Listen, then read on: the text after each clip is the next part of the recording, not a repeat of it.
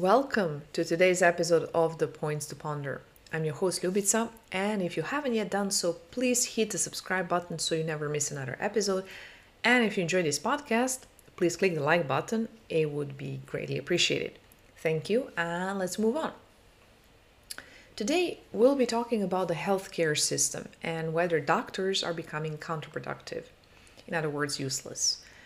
Most of us remember the times when we paid visits frequently to the doctor at a civic hospital. The appointments were not needed, and once attended, the doctor would sometimes even recommend natural remedies over some drugs. However, nowadays, more and more hospitals are becoming privatized, and their main goal has become making money over saving patients' lives. This Western health system is destroying the well-founded and humane health system we once had. There's no patient-doctor relationship anymore. During the COVID, I even recall doctors telling me that they were unable to write down the side effects of the vaccine and that their hands are tied, as they said. The doctors are under a lot of pressure nowadays and stress, so they don't have time and will to truly listen to their patients and therefore can't give proper diagnosis. I used to watch this TV show on BBC Earth called Trust Me, I'm the Doctor. This is one of many amazing shows on this channel. Well, one of the twin brothers made a documentary called The Doctor Who Gave Up the Drugs. There, he challenges this modern Western health system, and instead of rushing to give antibiotics, painkillers, and antidepressants, he looks for permanent solutions. And in case of antibiotics, he checks first each patient's blood quickly with a special machine he brought to this hospital before opting for such a decision where he gives antibiotics, right? So he successfully took off two patients in this documentary from drugs. For example, one that was on the antidepressant and the other patient that was on painkillers, which actually were not even working anymore. Finally, at the end of this documentary, he offers this machine to the hospital, which they unanimously reject due to lack of time and money for such an investment, despite knowing just how useful this is for the patients. In my birthplace, I have used emergency ambulance twice. Once it was for an extreme period pain, which sometimes made me faint.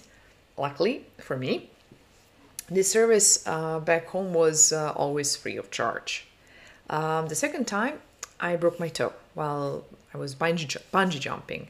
The doctor, for some strange reason or unknown to me, he tried tricking me into thinking that I didn't break my toe.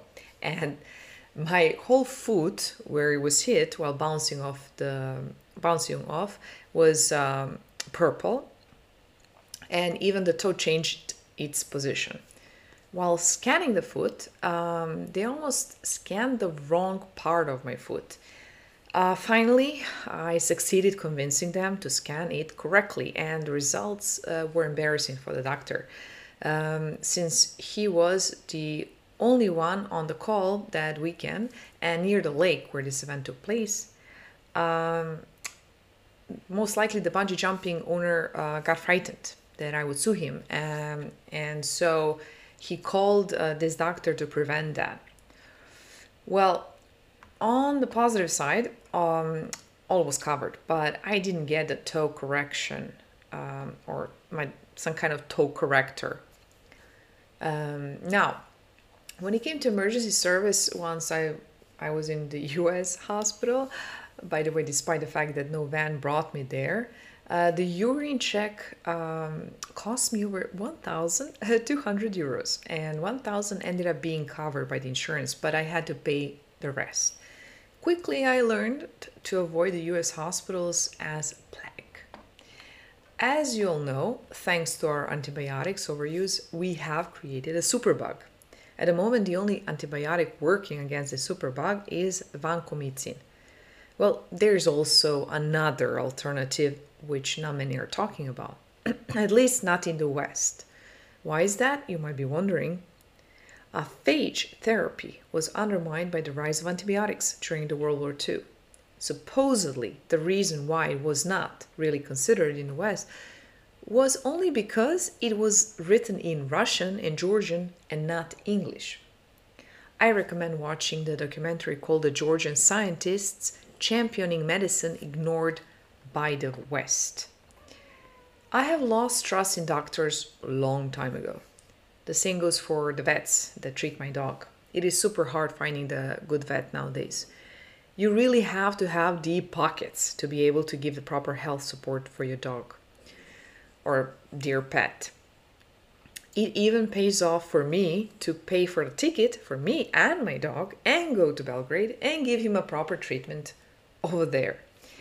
There you are still able to even use the Uni Vets services where the prices are quite decent.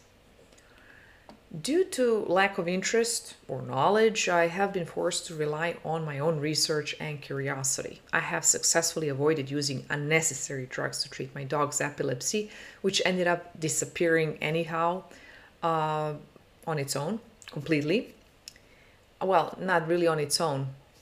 It disappeared probably most likely because I was changing his diet and because I was using, for example, coconut oil and antibiotics when needed because he still has parodontosis problem, which probably could have been the origin of the epilepsy. In his case, epilepsy can be caused by many problems, even tumor, for example. So by using natural products or simply changing a diet, you can help yourself and your loved ones in some cases. Antibiotics are truly needed still, but should be used with caution. We need to trust our own instincts sometimes and listen to our bodies, which we sadly have forgotten how to do. Let me know if there is a topic you would like to discuss. I enjoy preparing this episode for you and I hope you liked it. That said, that's what I got for you for today, and take care until the next episode.